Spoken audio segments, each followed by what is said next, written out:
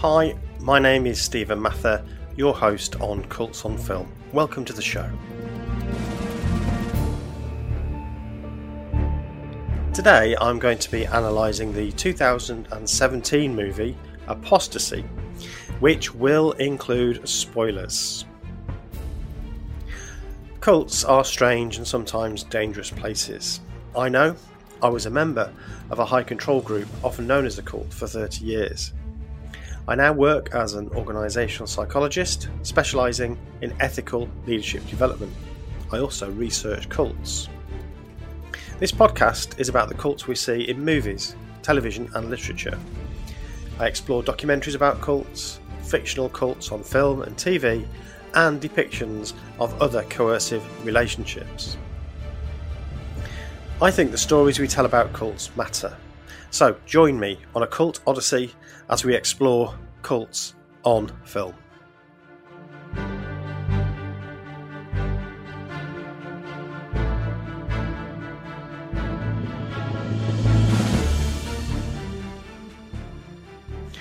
Apostasy is a 2017 film directed by Daniel Kokotayo, starring Molly Wright, Sasha Parkinson and Siobhan Vinaran. It is a fictional story, but very much drawn from real-life experiences of a Jehovah's Witness family, Mother Ivana and her daughters Louisa and Alex, as they negotiate the demands of the organisation with conflicts with medical realities as well as personal needs and wants.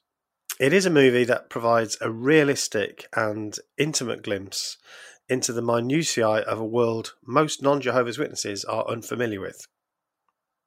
As a former Jehovah's Witness myself, I can testify to its accuracy. The film begins with a prayer. For Jehovah's Witnesses, prayer is not reserved for communal worship or ceremonial occasions. Members are encouraged to pray to Jehovah constantly. A prayer can be carried out entirely in one's head whilst going about one's business.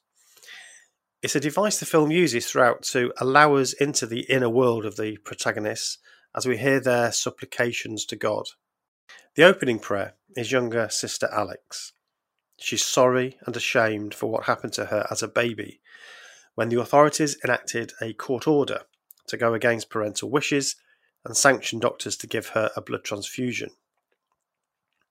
Jehovah's Witnesses have a strict prohibition on blood and will neither eat blood food products or take it into the body through a transfusion. Although, of course, she was a baby and unaware, Alex, now 18, continues to live with a feeling of intense shame. We watch as her mother encourages her, some might say pressures her, into going to the doctors to put on record, now that she's an adult, her standing refusal to any treatment involving blood.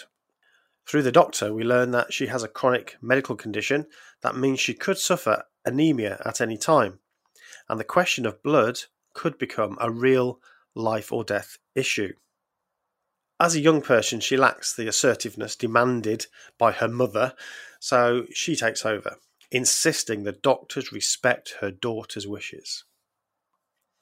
So within the first 5 minutes of the movie, we've got a really important insight into how coercive control works. It's all-embracing.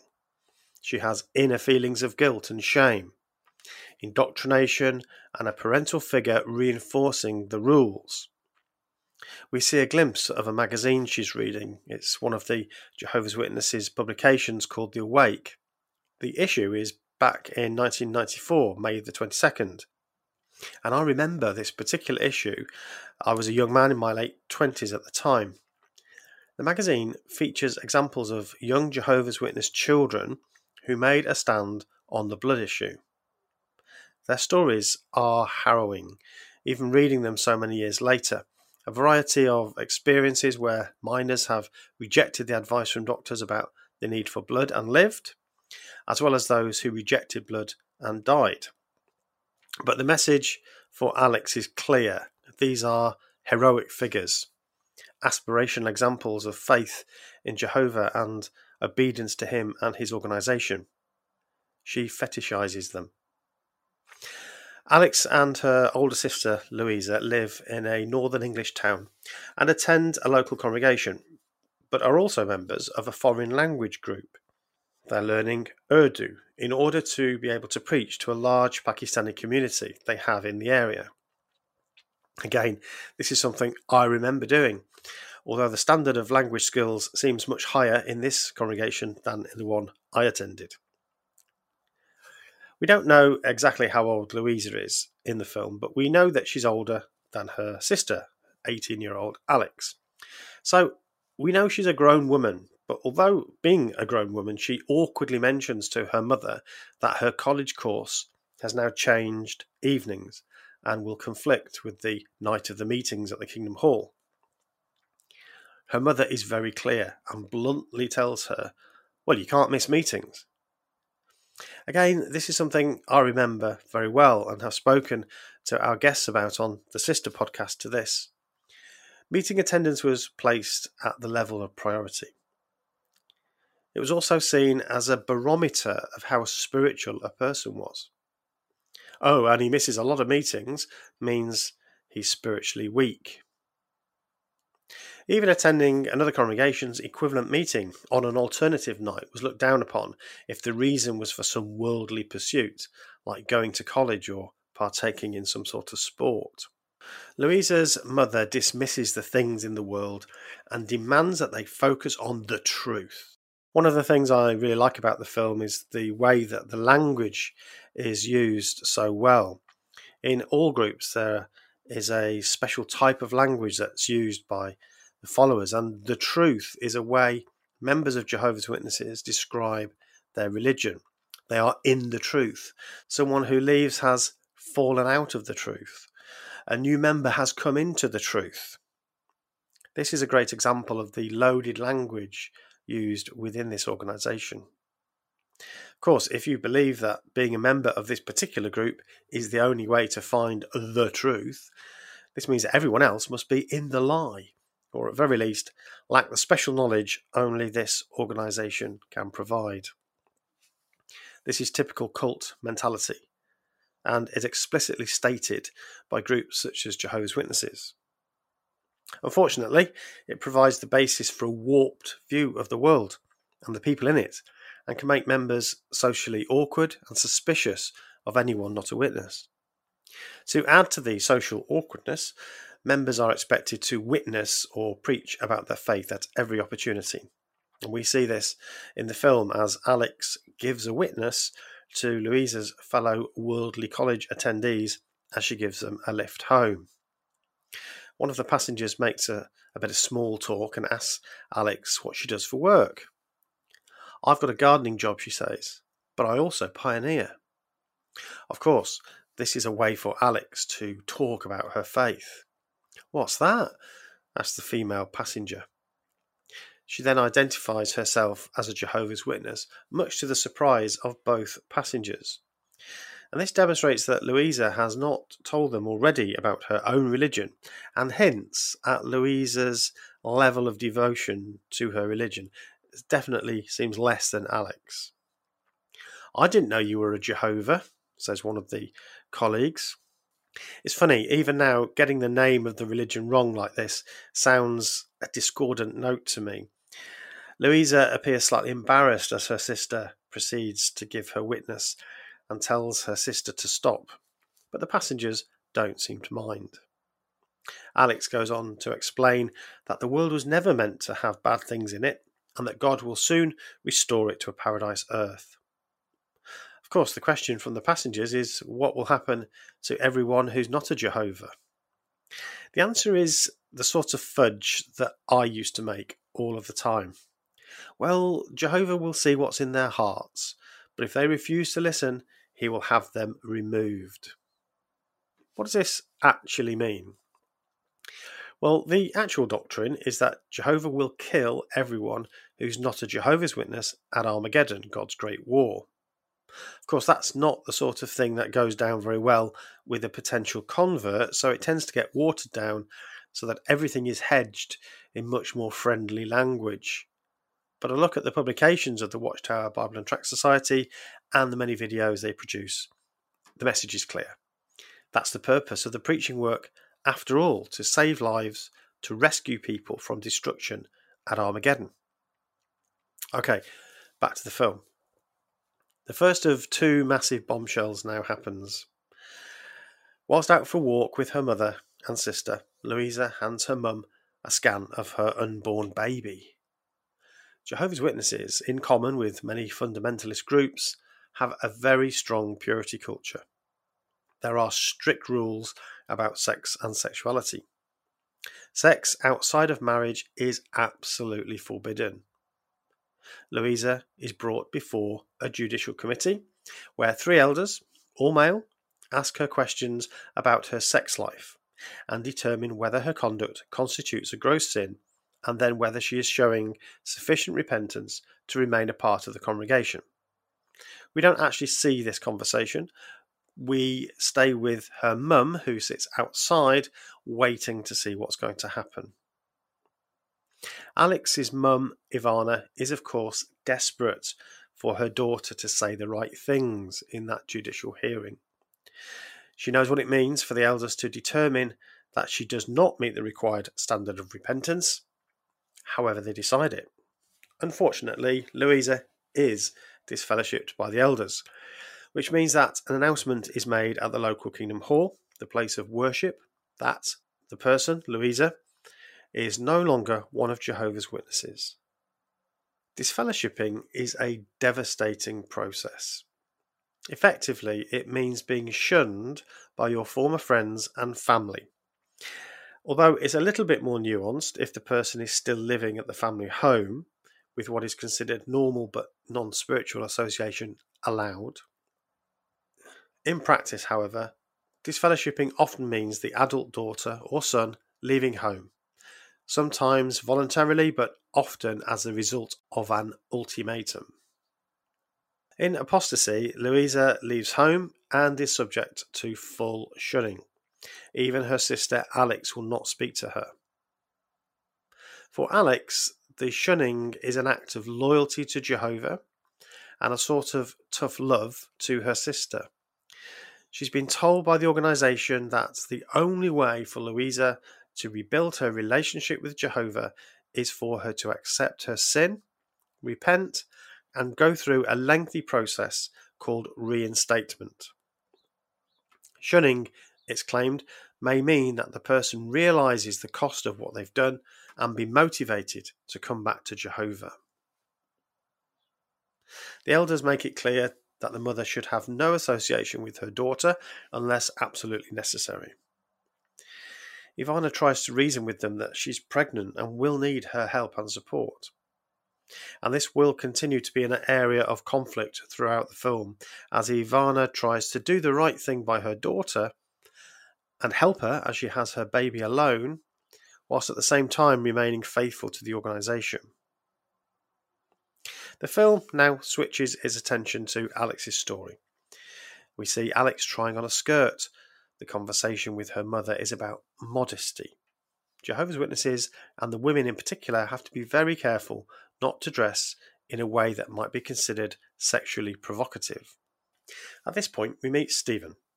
In congregations of Jehovah's Witnesses, the leadership is made up of elders, all males who are responsible for the meetings, the preaching work, and the discipline within the congregation. They have traditionally been older in years, hence the term elder, normally over 30, although not always. And Stephen is an example of what we would have called the oxymoron-sounding young elder. He's been appointed from a different congregation and he's moved to serve where the need is greater. He's a bit of a high flyer, clearly. At this point, we observe the awkward beginnings of a Jehovah's Witness courtship. Stephen visits Alex while her mother is home and expresses his interest in getting to know Alex. Alex is 18 and Stephen looks to be in his mid to late 20s. There is an air of a Jane Austen novel about these scenes, and this is absolutely realistic. After his visit, Alex's mother, Ivana, reminds Alex that this is a serious thing. It's not like in the world where dating can be seen as casual fun. When two Jehovah's Witnesses start courting, it's with a view to marriage. One of the most interesting and to many surprising scenes in the film is the Jehovah's Witness house party. In some ways, it's a curious mix of wholesome spiritual fellowship and worldly party fun. And again, this is quite accurate in many settings. The children, dressed up in tea towels and cobbled together Bible period looking robes, perform a dubiously appropriate play where wise King Solomon comes up with an innovative method of adjudicating between two women who claim motherhood of a baby. He tells his soldiers to chop the baby in half and give half to each. He wisely knows that the real mother would rather give up the child than have it killed. The adults watch on smiling, alcoholic drinks in hand. There's pop music and some dancing. These sorts of events become, to my mind, a sort of liminal social setting, somewhere in between the performative, wholesome association encouraged by the leadership of the organisation and the normal desire of people to take part in fun activities seen as normal within a culture in which they are semi-detached. Right, just to repeat, there are spoilers in this review and a big one coming up. Because at this point, the film provides a shocking kick to the stomach. At the party, we see Alex fainting, a recurrence of her medical condition that we learned about earlier. The next scenes don't really make it clear what's happened. Ivana comes out of the hospital alone, presumably after visiting Alex. We see Ivana at work, and then there's a visit by the elders. Alex fulfilled her desire to remain faithful by refusing a blood transfusion with the support of her mother, the elders, and the hospital liaison committee, a body set up by the Jehovah's Witnesses to advocate on behalf of the patient who doesn't want to have a blood transfusion, which is alluded to earlier in the film. Alex pays for this faithfulness with her life. This is something that can, has, and does happen in hospitals all around the world as this group continue to make a stand against this routine medical procedure. Up until this point, the film has been allowing us to peer inside a way of life most people are completely unaware of. The life appears slightly odd, perhaps a bit quirky, rather than damaging, but now the consequences of an unwavering belief in the interpretations of a group of aging men in New York, completely out of touch with reality, comes home to roost. Ivana's youngest daughter is dead. Her only other child is having a baby, but she's told she must have nothing to do with her, apart from absolutely necessary family business. It's a desperate situation. Both of these situations are completely unnecessary and a direct result of the policies of the group they belong to. Ivana stoically continues on, going to work, interacting with teammates who really know nothing about her. The funeral is heartbreaking. Louisa comes to the funeral and actually has to ask for a space to be made for her to sit with her mother at the front of the hall. After the service, she is ignored. There are no words of comfort for Louisa. She's disfellowshipped, so her former brothers and sisters in her faith ignore her. Louisa's heart is breaking. As she goes to get her coat, her mother's love gains ascendancy for a moment, and they talk and hug. Ivana clings to her belief that Alex will be resurrected in the new system of things. She also tells Louisa, "You know what you need to do." This is code for, if you don't come back to the religion, you will not be there to see Alex in the new system because you'll be killed at Armageddon. The film now focuses upon Ivana and Louisa and what sort of relationship they will have. Louisa has decided she's going to come back to meetings with the hope that the elders will reinstate her. The rules around how a person can become reinstated are quite opaque. She knows she must keep coming to meetings. She should come in just as it's about to start, sit at the back or out of the way so that she doesn't interact with any of the congregation. She will not be spoken to, and any attempts of her to talk to anyone will be looked upon as evidence of a lack of repentance.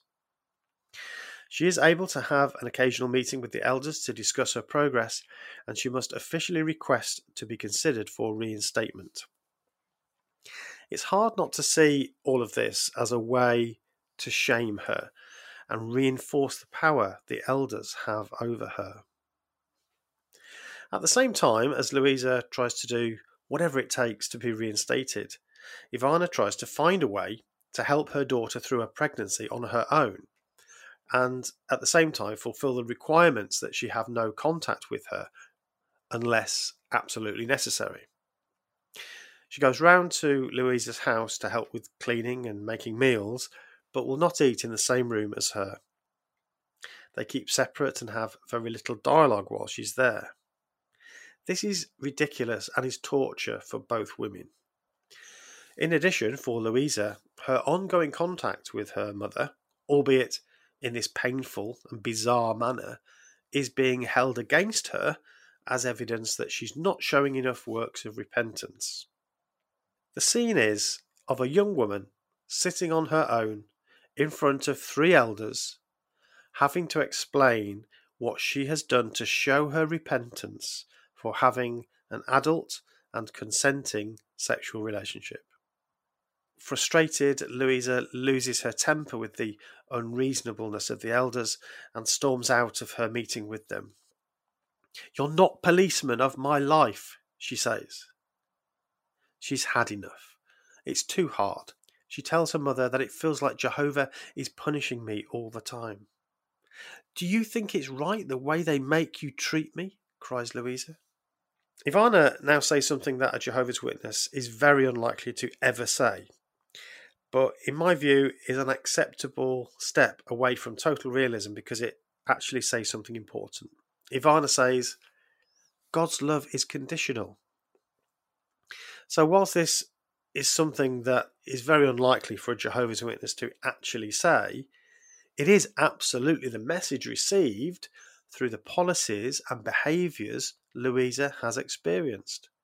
Conditional on obeying the rules, conditional on accepting the doctrines and interpretations of the leaders, and conditional on submitting to the power of the elders.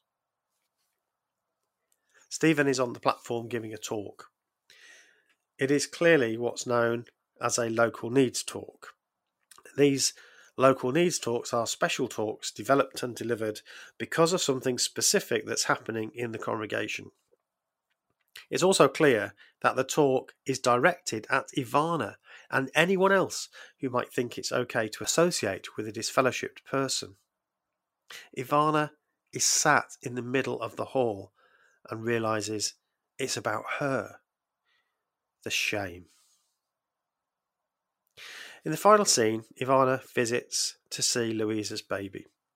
Louisa asks why she's come. "I wanted to see my granddaughter," she says.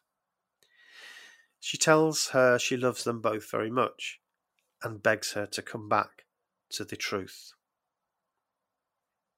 Louisa has had enough and by now has hardened her attitude. She's also started to research the organisation and is not liking what she's finding. It is at this point that the name of the film comes to fruition. Louisa tells her mum that the governing body just make it up. She also cannot believe how she could let her own daughter die for the need of a blood transfusion. It is now, finally, after all that Louisa has been through, that she becomes an apostate, someone who rejects her former beliefs. While her daughter is out of the room, Ivana, in a moment of insanity, grabs the baby and is trying to steal her. This seems unbelievable, but is symbolic of the belief that Jehovah's Witnesses have that that baby will ultimately die if it is not raised as and then becomes a Jehovah's Witness. Apostasy is a powerful movie and absolutely rooted in the experiences of many current and former Jehovah's Witnesses. I thoroughly recommend it.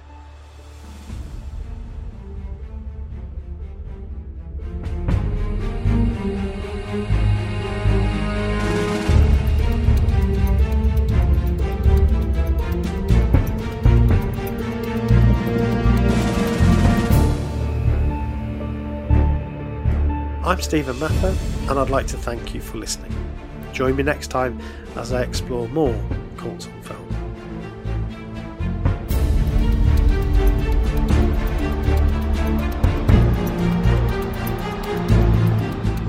Cults on Film is an Evil Sheep production.